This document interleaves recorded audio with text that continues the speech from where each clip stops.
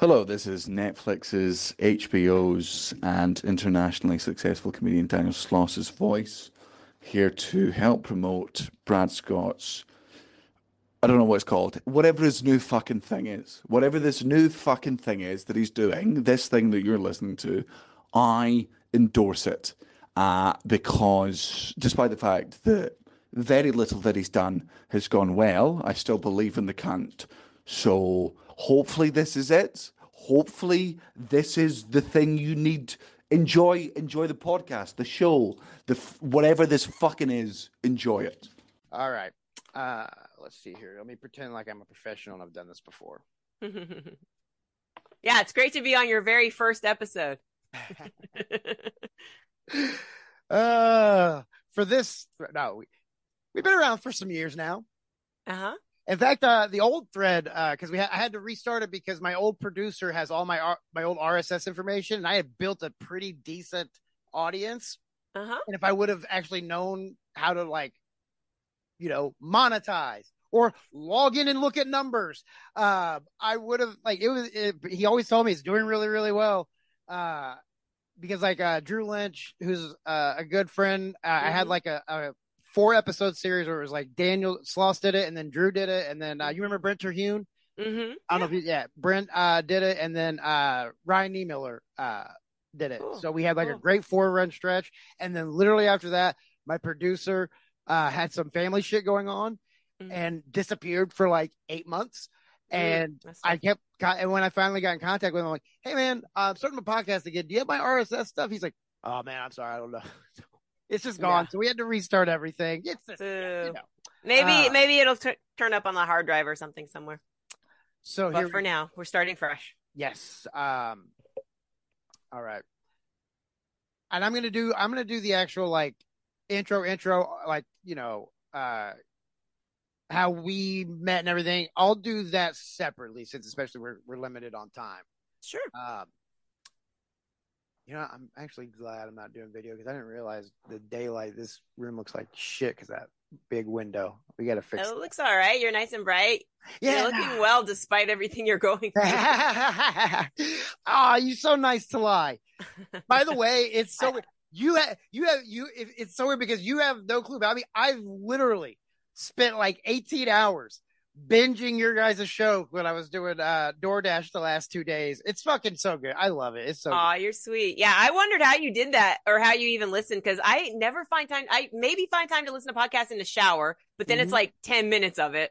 And then when I'm like on the train, if I get a signal, then I'll listen to it, or if it's saved, I guess. But, it's just rare that I can fully listen to more than one podcast a week somehow. I didn't have a vehicle for the past 3 months because of the whole, the guy stealing it. Jacking. / kidnapping. By the way, my kid pointed him out in the lineup. He's looking at a minimum 6 months to 2 years in prison and a bunch of other stuff after that. So go, Matthew. Good. Yeah, maybe he'll get it out of his system. Yeah, well, it's Indiana. I think I almost don't blame him. Indiana does that shit to you. You know what I mean? I'm by the way 100% on your side when you were like, your daughter said something about wanting to live in Indiana and you your blood curled. I was like, yes, Abby, yes. You have to let her know how bad this place is. She loves it. I mean, I'm not going to talk her out of it. I think kids just want to live somewhere else than they grew up. She's born and raised in New York. Is your daughter a bigot? It's like, maybe you didn't realize it. Is she a bigot? I think there's time. There's time for her to become one if she's not yet.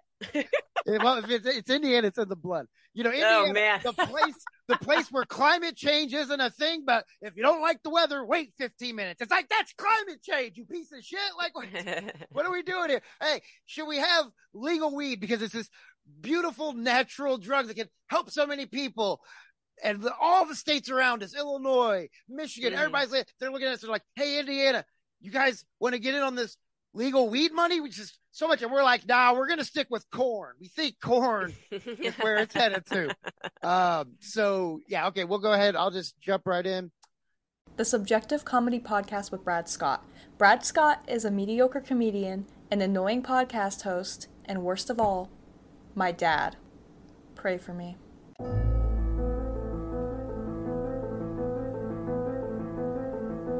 We're downloading the premiere episode of The Showdown. And The Showdown! Afternoon, ladies and gentlemen. This is another episode of WrestleMania, your father's favorite podcast, and your mom hates it. The Brad Scott Experience, Brad Scott's Redemption. Welcome to Brad Scott Live. Subjective Comedy starts right now.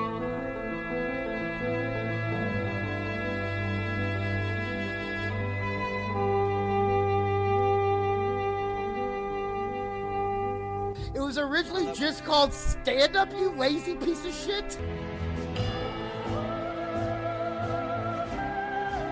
Let's just do like a bison. A bison? How are you going to fit a bison?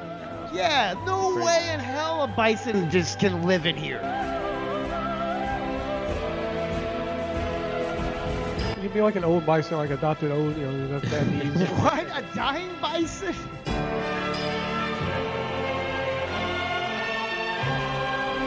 fuck off. Who doesn't like The Simpsons?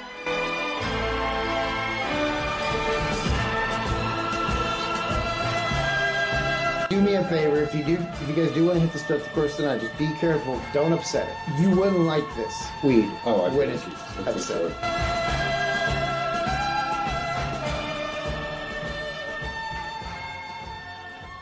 Because that's that Bruce Banner.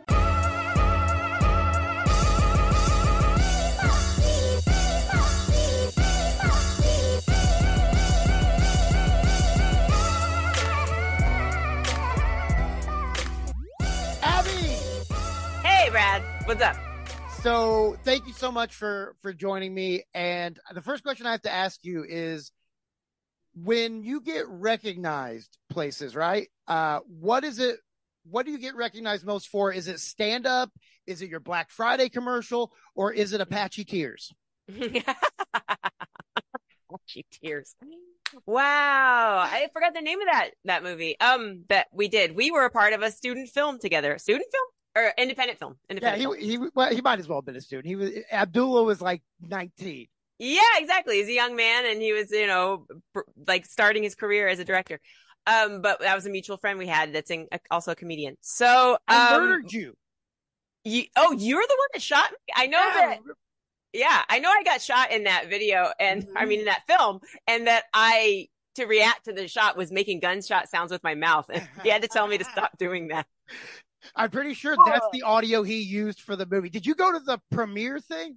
Yeah, he rented out a whole movie theater for that. Yes, and I've never had a more awkward feeling than the end of that movie and wanting to cover my face so nobody knew that I was the one who was supposed to. I feel bad for Abdullah because his problem was he set a premiere date before he had a script. So if you remember, there was one scene. I don't know if you remember Jay Scott. Yeah, Jay. Literally, he drives up to me, and then it cuts, and he's halfway through a sentence with no context. I was so humiliated. And Terry, R.I.P. I don't know if you heard about that. My best friend, who passed away from cancer a few years ago. Thanks for bringing him up, Abby. Good guy. First Godfather. But yeah, the Apache Tears brings back memories. Have you done any films since? I think that was a really fun thing to be a part of, and it definitely is a fun memory. Have I done movies since? No, you know what? I still want to do movies. I've done commercials, and I've done television, and I've hosted some programs, but I have not been a featured performer or a principal actor in a film. One of these days. But wait, I want to answer your question because you implied that I get recognized. And the last time I was recognized if you don't count casting, because if I show up in casting, they'll be like, hey, we remember you. We know what you're up to. Once I shot a commercial and they were like, oh, we love your tweets. Before that, I was in a Sephora. This is the only time it's ever happened. And a young lady who was 10 years younger than me was like, I know you.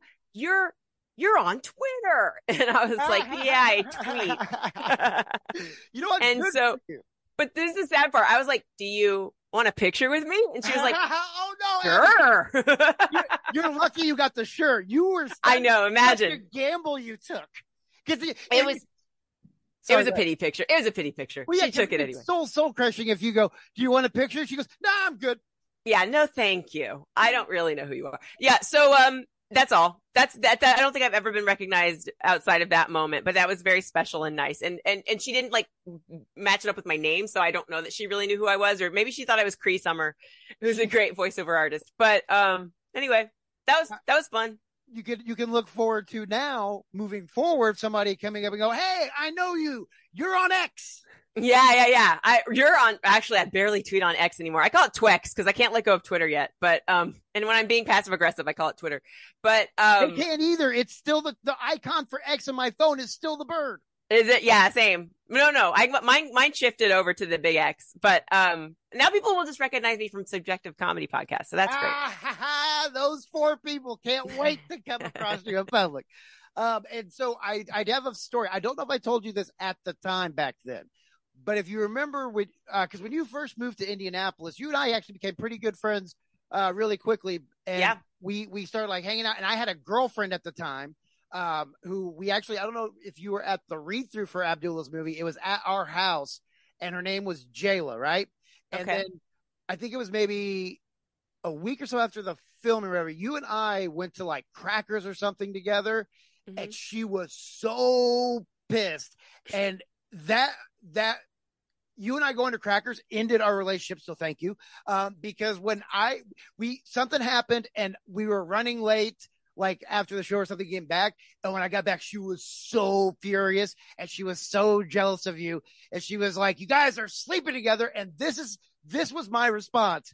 Mm-hmm. I said to her, come on, Jayla. She's way out of my league, which I now know is not like the best thing to Ouch. say. But I was also right because you found somebody in your league, Luke, who is your co-host on The Kid Is in School, which is an amazing podcast. Please check it out. I love it. I have been binging the episodes for the last 2 days. It is so funny. You and Luke have such a good dynamic. What made you guys want to start a podcast? We started the podcast because it was on the heels of trying to recover from the pandemic. So our marriage got really, really difficult. Like I think a lot of people's did when we were in quarantine. And then after that, we were just not getting along. Second of all, putting all our energy into raising a kid. And just like when you're spent that way, you just don't have anything left to give anybody else. And so all of this is a couples therapy term, touch points, every time we connected was either business-like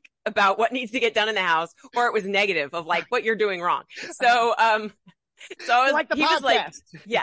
So we were both trying to figure out, while work is slow, what can we do proactively to get work started? And I was like, whatever we do, if we're going to work together, it has to be fun or positive. Cause I was like, I can't have another time where we're like talking at length and it's just heavy or mean or boring, And so he was like, yeah, you're right. And so we kind of put anything that we were worried about to the side and just unwinded. And it was really, really fun because that's the other part about parenting that we were learning at the time was that our daughter sucked all the air out of the room kind of with her conversation. Because it's a tiny New York apartment, as I've learned from listening to the show. Not only is it very small space, but we also adore her. So we're just like, tell us about your life and tell us how you're growing. And also, she had no bandwidth for adult conversation. So the second we would get into talking about something like political or taxes, she would just be like, excuse me. Yeah, I wish she would check out. She would just interrupt.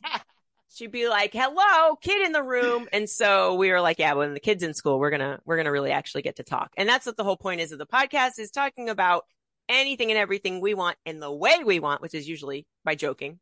And then, you gotta be fast before the bell rings. Yeah.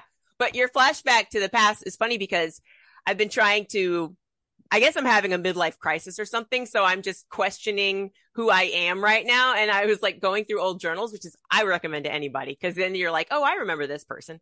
I went to a journal back. Yeah. Real quick. Is that like going through old, like have you ever done like the thing where you go back 8 years of your photos on like Facebook or something? By the end of that, your mind is mush and it is just a mind fuck of going through that. So you go back through your old journals. It's great. You can do that by going through photos. You can do it by opening a toy, like a box of toy treasures you never had that you haven't looked at since you were 6. And you're like, oh my gosh, you have instant flashbacks. So I went back to the year I met you and when we were getting to know each other, cause I was just trying the Crackers open mic, you and it said like, I talked with Brad for hours. Like we went out to to eat dinner. No. First we went to a bar. It said you got us free drinks because you had a friend that worked there or you knew the manager or something. Yeah. Oh, the Ugly Monkey. I guarantee it was the Ugly Monkey. Yeah, it was. And then Soupy. It was like, shout out to Soupy. Hey, Soupy. So we chatted for a long time. And then this is the fun part that made me laugh. It was like, and then it was about 3. So we went and grabbed coffee. And I'm like, coffee at 3? So yeah, I think Jayla was justified in wondering what was going on. But we were just very chatty people that clicked right away. So that was super fun. Yes, and then I think at one point after I moved out with from Jayla's place, and Terry, my kid's first godfather, who passed away a few years ago from cancer. Thanks for bringing him up. At our apartment, you came second to our time. Apartment, why do I keep bringing him up? You came to our apartment, and there's 2 things that I remember about that. What I was thinking about too was you sitting on my couch with your knees up, holding a scented candle in your hand, and you teaching me that something that is stuck into my mind to this day, which is 90% of people in the world are lactose intolerant. They just ignore it and deal with the farts. I had no clue, and you're so right. It is true. I was just validated with that recently. Someone was like, most people evolve to not digest milk, and I'm like, I've been so. Yes. So, you're a prophet.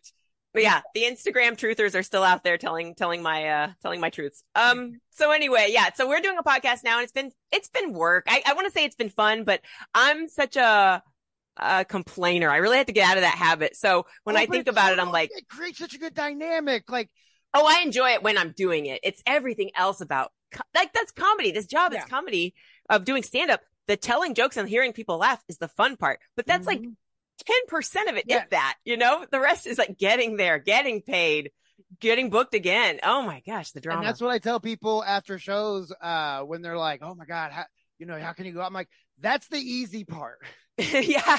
The hard part was exactly. was literally getting in a position to get up there.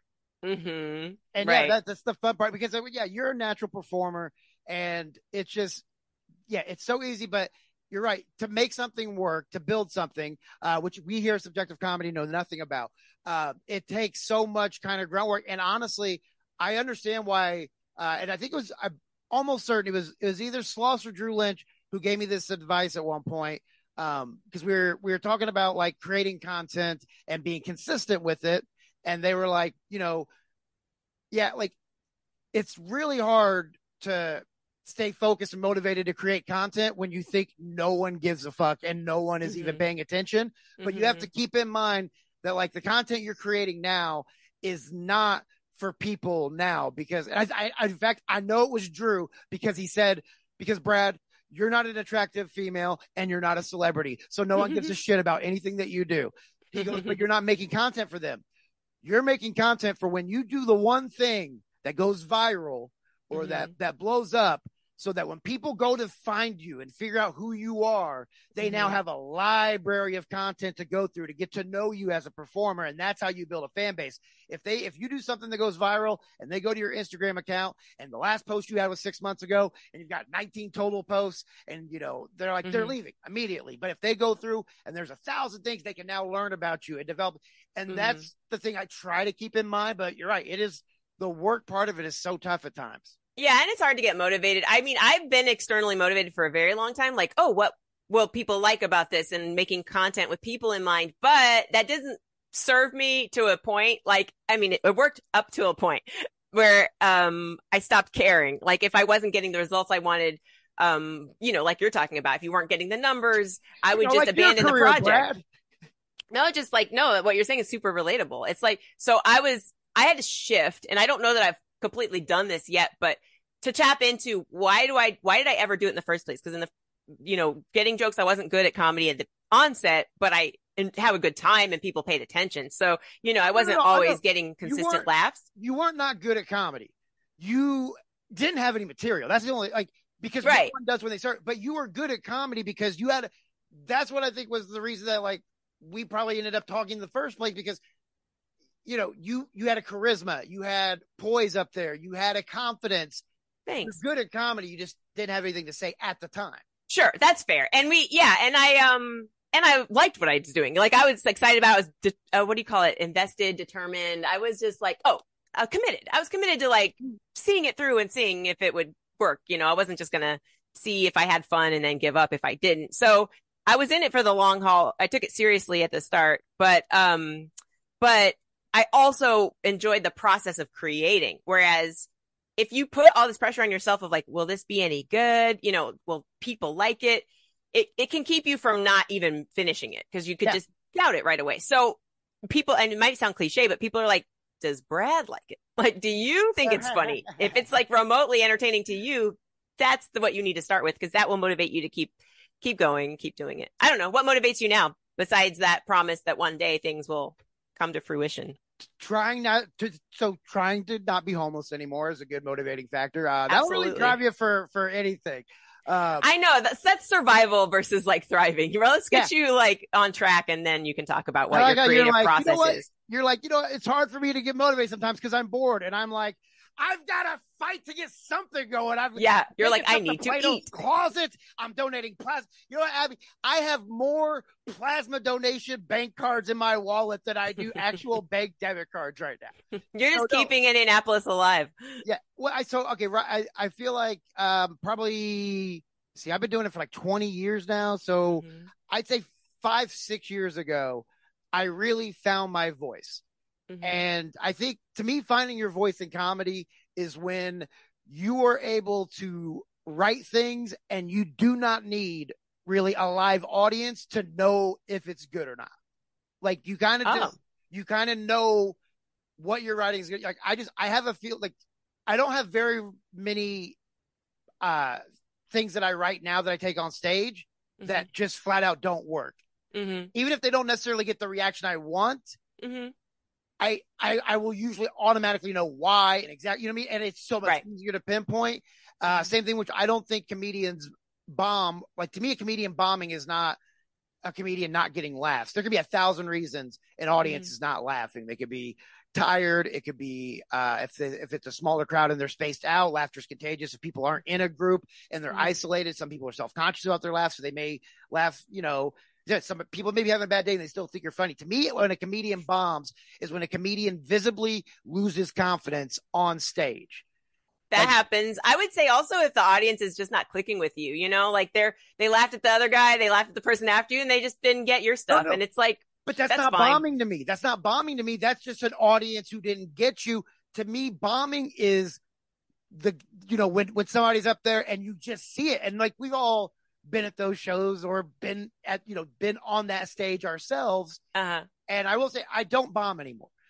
That's cool. I think it's like, if you just don't get laughs, you don't have to consider that being a failure, but I would call that bombing, because like the whole goal is to get laughs. But it's however you want to define it is fine. I think it's okay, Abby, to bomb. Bombing happens. I need to figure out a way to justify why they're not laughing. Okay, so so here's so if I still do shows where like a majority of the crowd may not like me, and especially with the stuff I talk about now, and when I do shows in Indiana talking about raising a non-binary transgender teen, but no one can watch me even in those situations and say that I'm not confident and that I at least don't know what I'm doing. And I've had people say that a couple times, be like, you know what, it wasn't really for me, but I can see you know what you're doing. Like, I come across confident anytime I get on a stage at this point. Whereas, again, 5-6 years ago, I would have those sets where I can remember, like, oh fuck, how much longer do I have to like? That's not a thing anymore. I can sink into them not laughing and I don't know. It's a weird thing. Maybe I'm not explaining this right, but no, I hear you. I think that's a great. You've got the experience and the muscle memory and the confidence that you can bring that to the stage. So even if you're not getting the response you want, it doesn't make you lose your timing or doesn't make you flee the stage. You complete your set, you do the job, you get your paycheck. So I mean, that's well, the last one. So that's the kicker. It's honestly, it's impressive that I can stay that confident with how rare I get booked anymore. So, I find that, it's comedy is one of those things. It's, I can't remember what Eminem song it is where he's basically, it sounds like he's talking about a love story, but like, he's talking about music, the music business and everything in general, and how it's like it's almost like an abusive relationship. And I feel that way with comedy. Honestly, like I feel like comedy is this partner I have that beats me constantly. And I have friends that are like, you got to get away from comedy. The comedy's not treating you right. You deserve better than comedy. And I'm like, no, but comedy's going to change. Okay. I talked it out. You're codependent with comedy. Yeah. And I'm like, it's going to be different this time. And they're like, no, it's not, Brad. You're still going to the open mic at the brewery. Come on. Comedy's not going to change. So where do you, are you wanting to, where do you see yourself with comedy? Like, because you're in New York, right? Like Indiana, it's a very limited kind of options and space as to what you can do with comedy, which is why currently I'm not able to really, do as much stand up because Indianapolis, there's 4 shitty open mics, that run maybe every week. And that's about it. You have to travel from here. You're in New York where you have literally endless options to get up on stage anywhere. And I honestly respect anybody that I think the reason people that go to New York and LA kind of bond together is because you guys have all taken that first step of commitment, right? Like you guys have all moved somewhere to have the best opportunity in this business. You know how hard it is to try to create content with people in Indiana. You know how flaky they are because you're like, hey, yeah, we're supposed to record tomorrow. And they're like, well, I'm going to be tired after my, job at UPS. Like people get very comfortable here. You guys have already taken that step. Like it's the first sign of commitment. So is stand-up still the goal, or have you moved into any other areas of entertainment that you're pursuing besides obviously the podcast? Well, the very first goal I had was acting. And when I graduated college and didn't want to pursue any education beyond that, and didn't know how to get a job really in Indianapolis based off of undergrad, whatever I studied, which was like international and relations. racism, I'm sure. Yeah. I was like, I like checked out Acting for Dummies at the library. I met with some kind of a drama teacher to have her like assess what do I need to do to get into acting. And then I did the student film that you brought up. I keep saying student film. Sorry. Independent film. He was a grown man. And then I did another independent film at the same time. And I did one commercial because I had signed on with a local modeling agency at the Helen Wells agency at the time. And then I tried an open mic. So I was just throwing everything to the wall to see what sticks because I had the time and the availability to do it. Like there was just nothing stopping me from trying a bunch of stuff. I think auditioned for improv, and then I got a job in dinner theater. So I was trying to like flex my performance art skills to see what it would turn into. And the thing that I liked most, that brought the most joy, was stand up, because I was in the most control of all of it. I got to write the script. I get to act it out when I wanted to and how I wanted to. Same reason I don't do improv. I don't have to trust anyone else to be funny. It's up to me. I can make the decisions. Yes, you can be a lone wolf. So I kind of, I've liked stand up. I've liked watching stand up and live and on television since I was young, but as an art form that I appreciated, and the more I learned about it, the more I liked it. As a business, however, fucking awful. I don't think there's the right documentary that shows exactly what the business is like. Like despite inflation, rates don't go up, they go down for comics. And, just like clubs let close, and just, I don't know, the business practices, the personality types that gravitate towards the people who have to pay you, the fact that you can predators not get paid, the sexual predator issue. Oh my gosh, there's so much. I'm glad I didn't know about comedy before I entered into it. But it doesn't mean I don't talk about it today, because I got to help people know what they're getting into. So for me, my bread and butter still does not come from stand up, but I've toured, I've done the road. I have not had a comedy special yet. I am intending to record an album. And so I will I headline occasionally, but it's more like I feature, and my husband, Luke, and I'll tell everybody who doesn't know Luke Thayer is a comedian who he has worked hard to become a headliner. And he pretty much kills every time he's on stage, but he's trying to build an audience. So it's hard for him to get booked, because people will be like, dry bar special.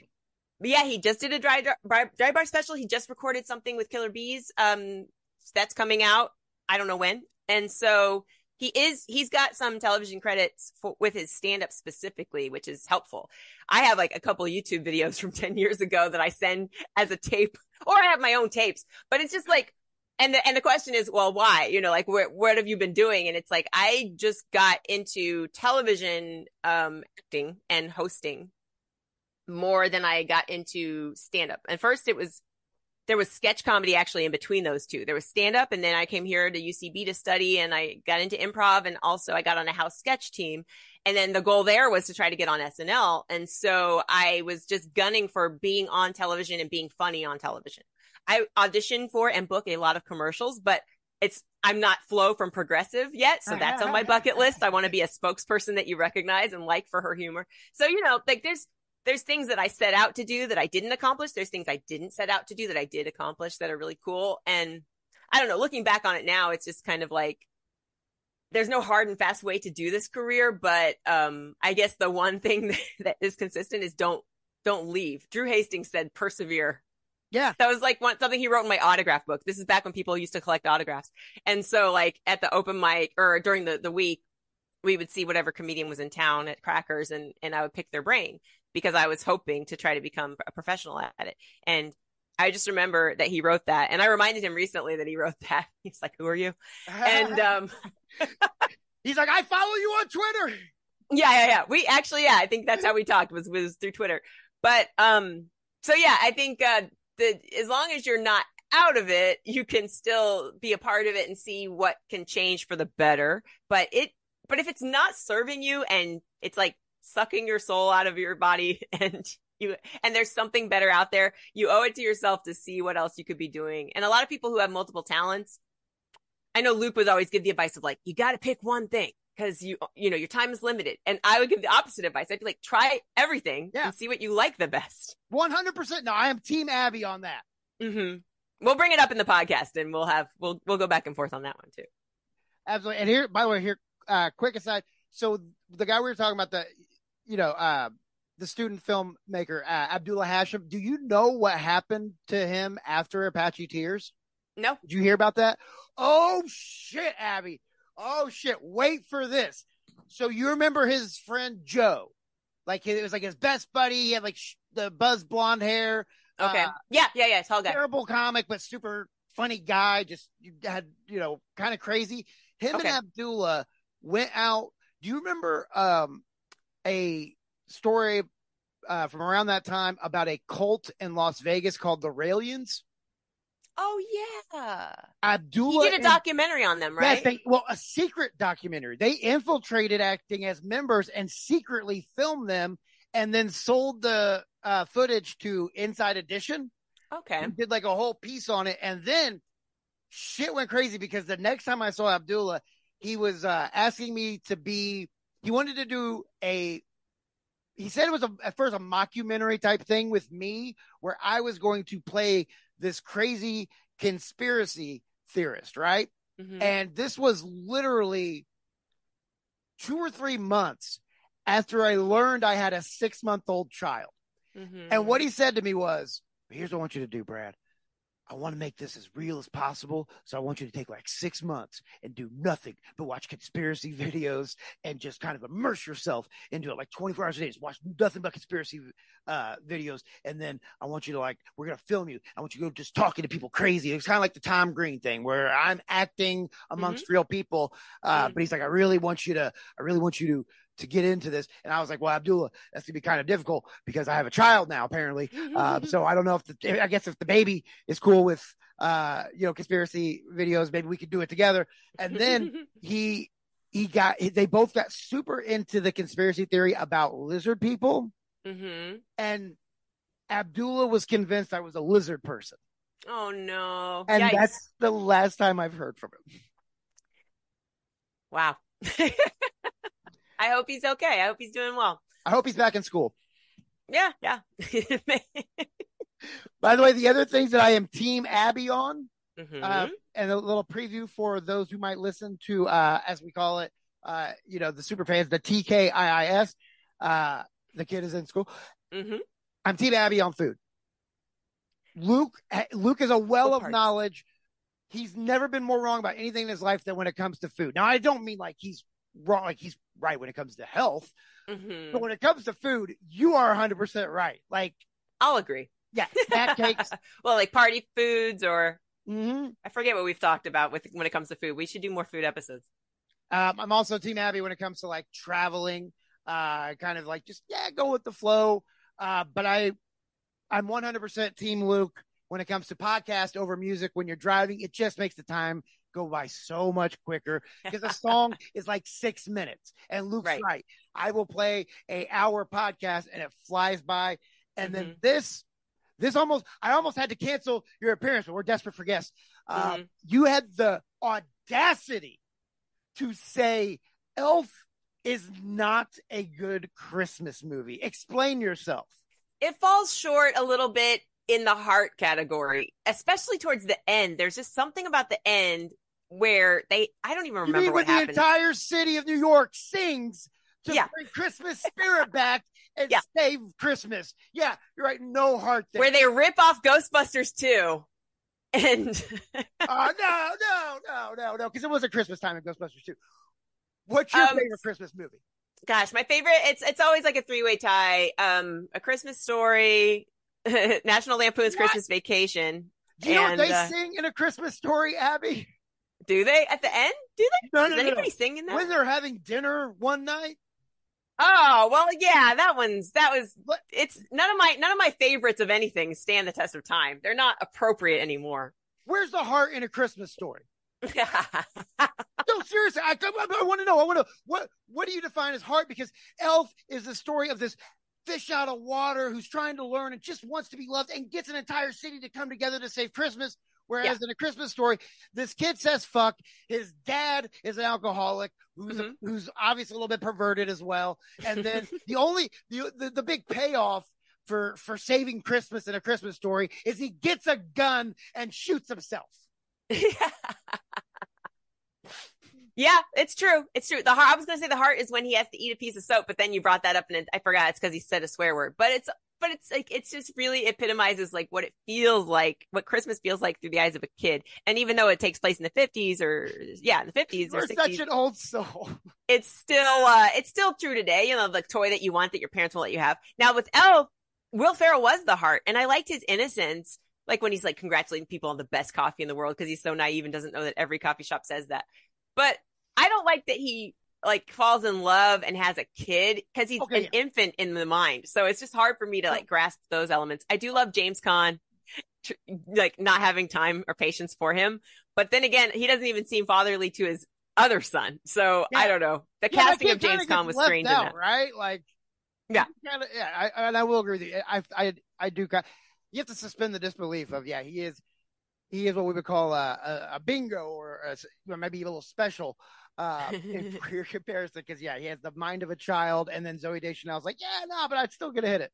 Yeah, so there were some things I would change. I wouldn't give him that half brother. I don't know what the point of that kid was, except he represents an actual kid that can still believe in the magic of Christmas, I guess.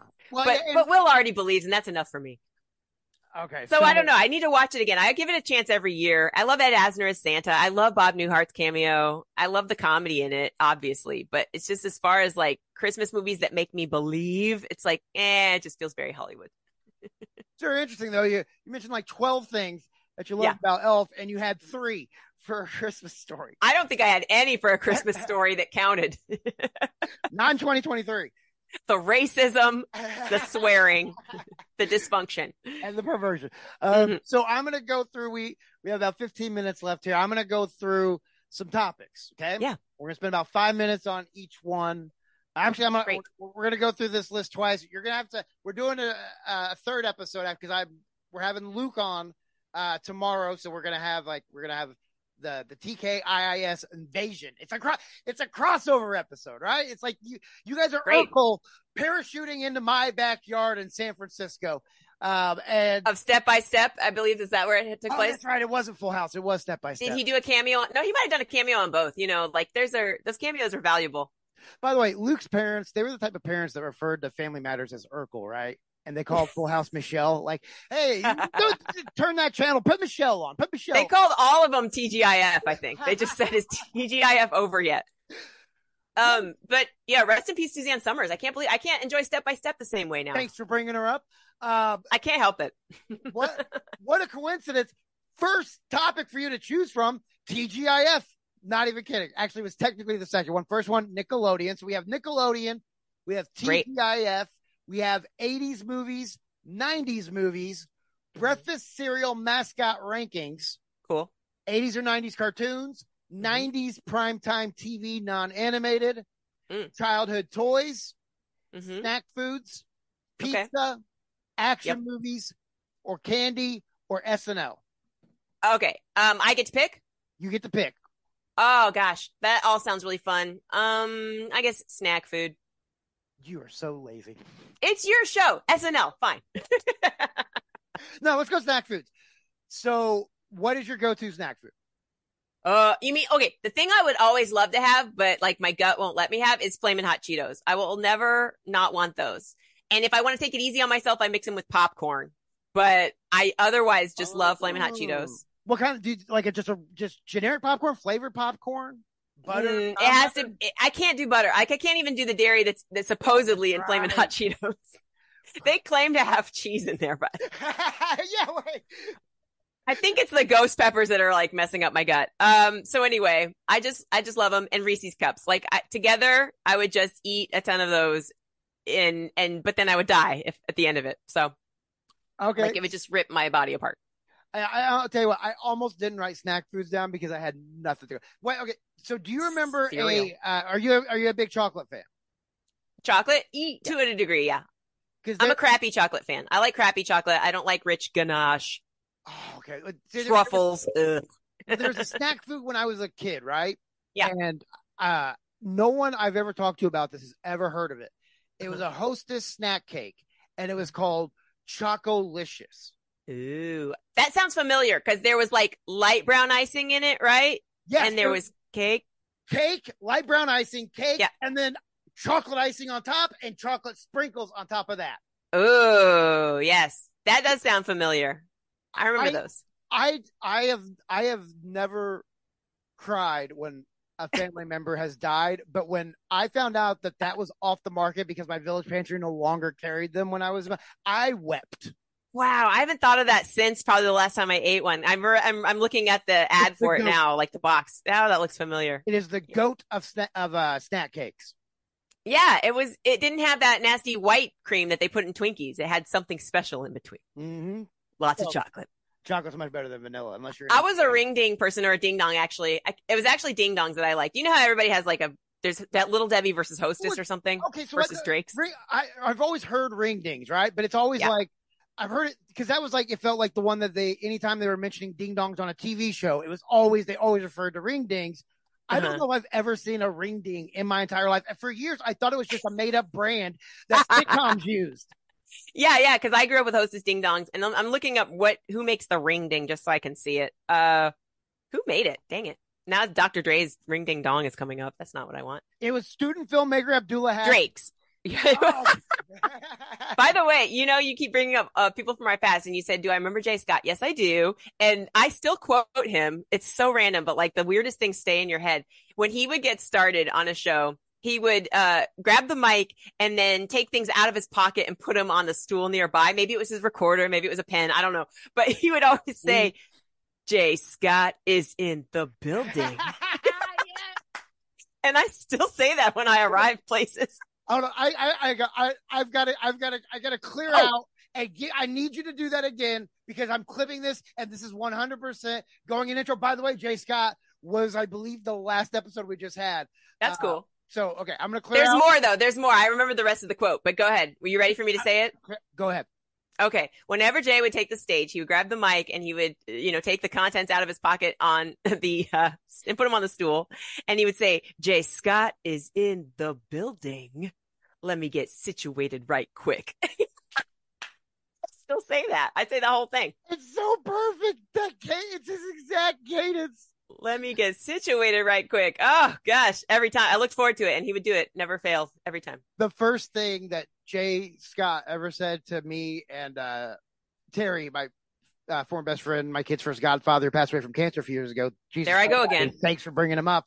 Can't believe it. First thing he ever said to us was after an open mic, we were walking outside and we were getting ready to go, smoke weed in the car. And he just comes up to us and he goes, what y'all motherfuckers about to do? Smoke some weed? I'm coming with you.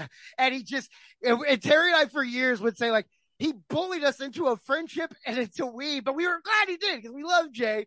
But That's awesome. We had never been bullied into a friendship before. I like that. I wish my daughter would make friends that way, honestly. Instead of like waiting to see if people like her, I just be like, I'm hanging with you. Let's do this. Oh my God. It's a great way to insert yourself and show confidence. Okay. I'm glad. I'm glad it was that. I thought you meant like, I wish my daughter would just go up and bully people into smoking weed with her. And I was like, well, it would be a good way to make friends. Wait, I just saw something online. I have to tell you. I'm sorry. I have ADHD. It's Choco Bliss is what I remember. And it's very similar to your Choco Licious, but it didn't have sprinkles on top. It had stripes. Was it British? I just remember eating Choco Bliss. Anyway, I'll send you a picture later. But I've never gotten to have Choco Licious. I've seen that ad. I got Choco Bliss, which was very similar. Same icing in the middle. And unfortunately, you never will. And yeah, good thing I brought it up. You're torturing my soul. All right, back to you. Yeah, and by the way, I had no clue. Like, Drake's so impressive, right? Like, not only some of the most iconic snack cakes of all time, I believe he's the number one most downloaded artist as well. That guy can do anything. He can act, he can sing, he can rap, and he's apparently a hell of a baker. Who just rips off Hostess, though, if we're going to be real. All I know is he keeps a spare bottle of hot sauce because that's how in demand he is. You know what I mean? Let's go to a busy guy. Nickelodeon, TGIF, 80s movie. You pick. TGIF was great. I have good memories of TGIF. Just getting ready to watch it. And occasionally a Domino's pizza would be in the house. Occasionally? Yeah. Wait.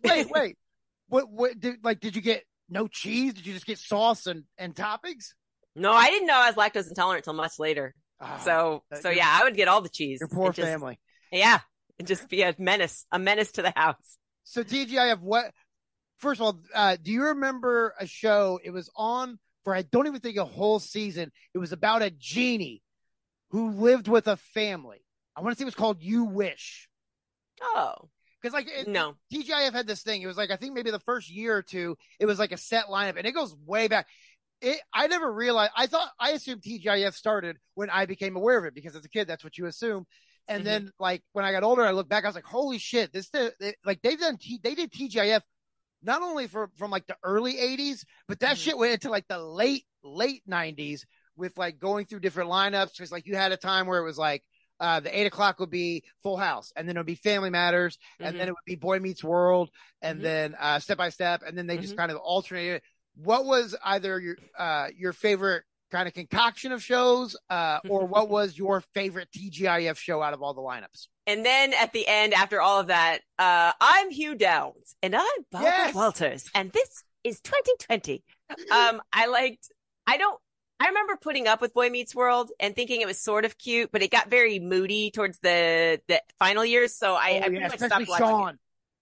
Yeah. Sean was the comic relief for like the first 3 seasons, and then it's just like everybody like, fucking cheer up, Sean, okay? Like, listen, goddamn it, I'm homeless, my kid got kidnapped, and I'm doing better than you. Oh, I'm sorry your mom's not around. Your fucking dad is working his ass off as a custodian to try to take care of you, and you're embarrassed. Yeah. And they also, they made Eric, like, he went from just kind of being the attractive older brother who was super cool to just a complete moron and sick. I didn't like that. I didn't like that change either. So Boy Meets World, I'm hot and cold on, but I really liked it in the beginning. And I also never liked in any of these shows when there was a kiss among the kids and then the whole audience would go, woo. I thought that was so lame. And also, I was like, shut up. Boy Meets World had the same problem with a creepy predator, much like Saved by the Bell, where you had a principal who is following children to every school they go to. Mr. Feedy, really? Like, did you just happen to get a new job with Corey? It's just a fun coincidence. He went from middle school to high school to college dean.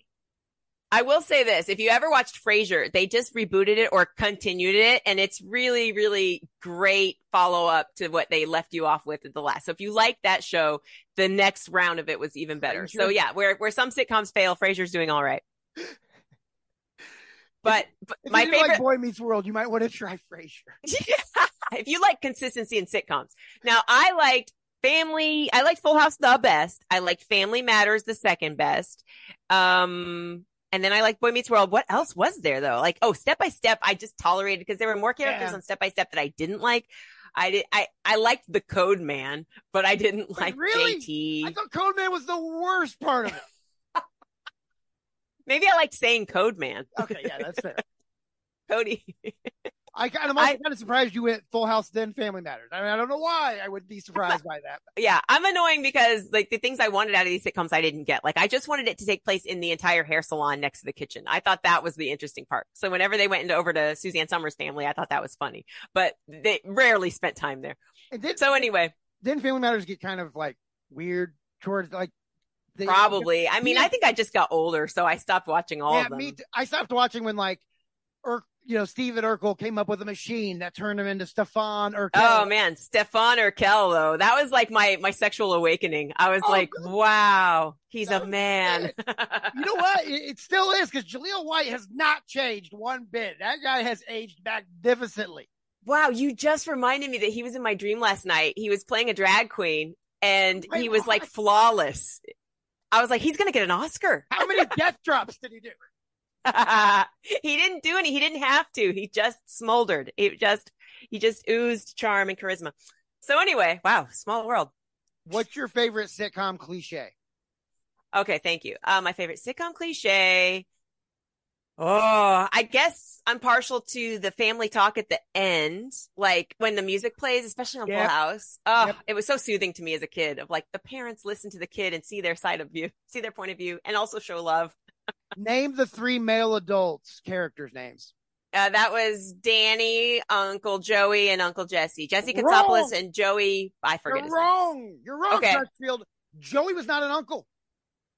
He was a best friend of Danny, but didn't they call him Uncle Joey? They just call him Joey? No, it's like a Mandela effect.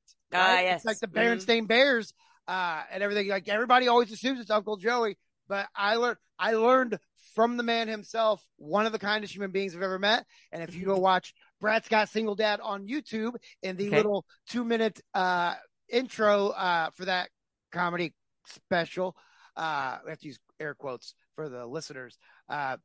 There's a part where my kid who had literally Full House was his show. He's like 6-7 years old. Mom had been gone for about a year, and Full House was the comfort show that at night. And Dave Coulier, aka Uncle Joey, or just Joey, was so kind to him and spent time with him. And in the video is, he says, "Hey, what's your name?" And my kid says, "Harper." And he says, "How old are you?" He says, 7. And he says, "Me too." And it's just so adorable. Also, we met with 3 groups from the special, special needs through the week. Cool. Would not let Crackers call the press. Would not let anyone outside of that group take photos because he did not want publicity for it. He's just really great human being. We went out and had a beer, a couple beers one night at Hopcat, and we're sitting at the table, and every single staff member in the place came and asked us how we were doing. And we'd be like, "Yeah, we're good. We just have 2 full beers here." And they'd go, "Okay, just let me know if you need anything." And they'd walk away, and then they turn back, kind of tap on the table and go, "By the way, big fan." And I go, "Does this happen a lot?" And he goes, usually when one person recognizes me, like it kind of spreads. He goes, "But like if I'm out with, John and Bob, Bob walks in. He's like, 'Hey, I'm Bob Saget. You might remember me. I was Danny Tanner. Hi, I'm Bob Saget. I'm Danny Tanner.' And then he's like, then we sit down. Everybody's coming up to us, and Bob's like, 'Man, why won't people leave us alone?'" And I missed the last part of that story because it clicked in my mind. Holy fucking shit! He's talking about Bob and John is Bob Saget and John fucking Stamos. Yeah, he's describing my childhood, and he's in front of me. He shines, Abby. Like there's a lovely. There's a glow from Dave Coulier. That's special. What about favorite sitcom story cliche? Like you always had like the amnesia episode. Obviously we talked earlier about the crossover where another show invades. I love the reunion because I never know how they're going to spin it. Is it that the person they looked forward to seeing, it does not look as cool? Or is it everything they feared? Does their spouse like help them? Or is it not great? Reunion? Meaning, the character, like in King of Queens, they'll have a high school reunion and there's something about it where they just don't want to come clean about something. So they lie about their job or they lie about who their spouse is. So anyway, I don't know. I just love reunion scenes to see like what plays out, how people react. And they gotta lie because Tammy's gonna be there. Right.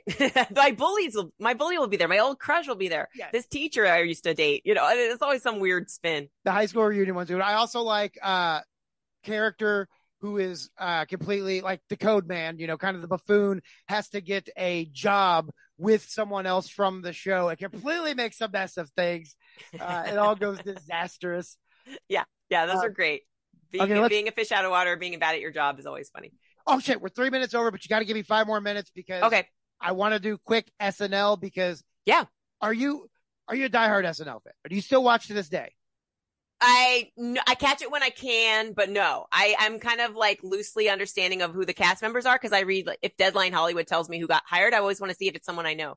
And for a while it was people I knew, and now it's people younger than me. So I don't know, but I still, if it's a host I like or a musician I like, I tune in. What was the last season you watched consistently? Oh, that's a great question. Geez. Honestly, let me think. I watched when Bo and Yang joined the cast. Love or maybe when 80 Bryant was a regular player and Kate McKinnon was on and Jay Farrow was on, like, and Sashir Zamit. I'd like watch that. One of the greatest casts of all time. They're pretty great. Have you noticed this? I find like people, because there's the same cliche when people talk about SNL who don't watch it really at all, right? Mm-hmm. That was only good when they were young. And it's always this cast from when they were in high school. And yep. At first it was no cast is ever going to be better than Belushi and Eddie Murphy, blah, blah, blah. And then it was like, no cast is ever going to be better than Sandler, Farley. Yeah. It's typical. So I think it's whatever your graduating SNL cast was. Yeah, when I watched it consistently, like ate it up with a spoon was those years, like high school into college. And even then, that was like when Will Ferrell was on there and Sherry O'Terry, but I still really loved the cast before them, like the Chris Farley years. Like I really loved that. The show's good every year. Like it's good the problem it's got a great formula. I know a lot of the writers now, or like a handful of the writers just peripherally through other projects. And yeah, it's good because the writers know what they're doing, It's in my top 3 shows. It's SNL, it's South Park, and it's Last Week Tonight. By the way, I will send you my Peacock information so you can catch up anytime you would like. I just throw it on my T-Mobile bill, so I don't have to worry about it. I think SNL is one of those things. It's an institution. It's one of the greatest shows of all time. Who are the people you know? Oh, like somebody. Oh gosh, now here it's gonna Perla. Hang on, I'm thinking of her Twitter. Paula Pell. Paula Pell. Nope, Paula Pell is there she is. I call her Perla Pell because that was her old Twitter handle. She was part of like Girls Five Eva, which was a TV show I think on Peacock briefly, and it's super super funny. And she's now on like a mystery series where she's like solves mysteries. So anyway, she's kind of made the transition over to on camera, but has been behind the scenes with SNL forever. And Alex Bays used to be the head writer of SNL. I got to know him through Twitter, and then he went on to Late Night with Seth Meyers. And then just like Alex. I'm so stupid. There's no, not the actor, like the writers. You were saying who are the writers? Okay. I know they're like stand-ups that go on to work for SNL. It's Vanessa. Yeah, John Mulaney was a head writer there for John Mulaney, for example. Adam, what's Ghost Panther on Twitter? Adam McKay, who did a ton of great movies. Who works for Meadowlark Media right now, which is going to be one of the biggest media companies in the world. They're going to be East Coast Hollywood. I love Adam McKay.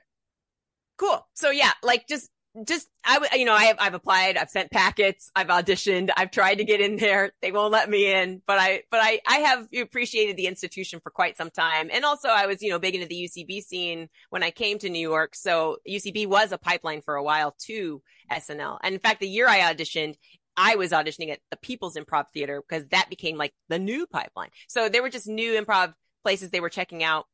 Now I hear Fallon like scouts comedy clubs, and since the theater had gone under for a while, like I don't know that they're always looking there. They might be looking online only, like who's viral.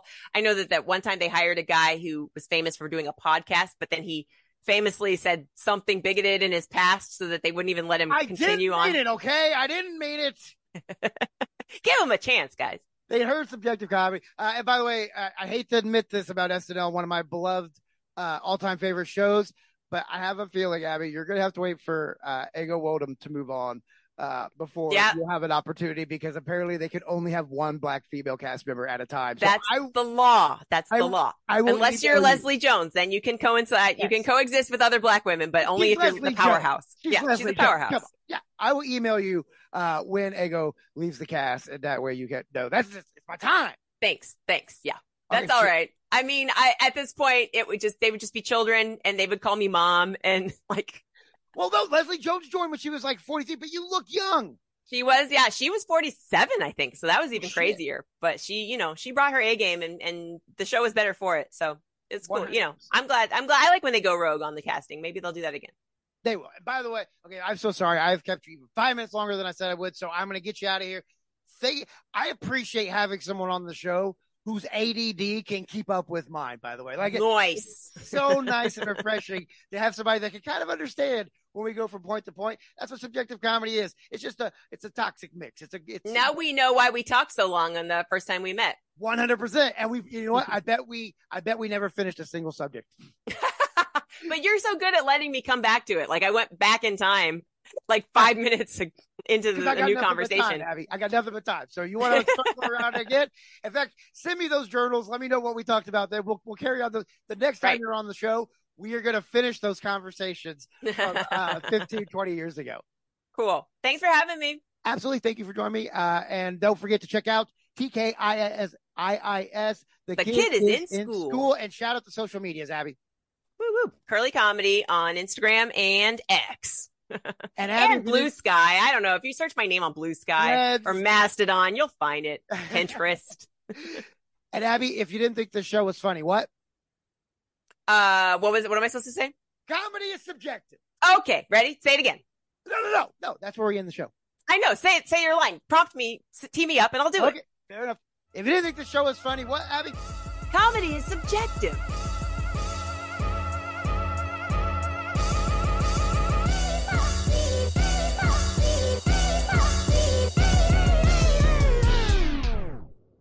By the way, thank you so much. I never let anyone do that because I always kept the episode with. It's usually people go, "What?" and I just go. They always say what, and it always ends with me going, "Comedy is subjective." But you can do it that way. That's fine. No. I like that, and I'm not only gonna. I don't like that. I now have 2 clips from you that is going to be in my next intro. I do these elaborate musical intros with show clips, and cool. Those are going to be in there. You and your Jay Scott impression. That was amazing. Awesome. Yeah, that's. Oh my gosh, let me get situated right quick. I should have done that when I got on.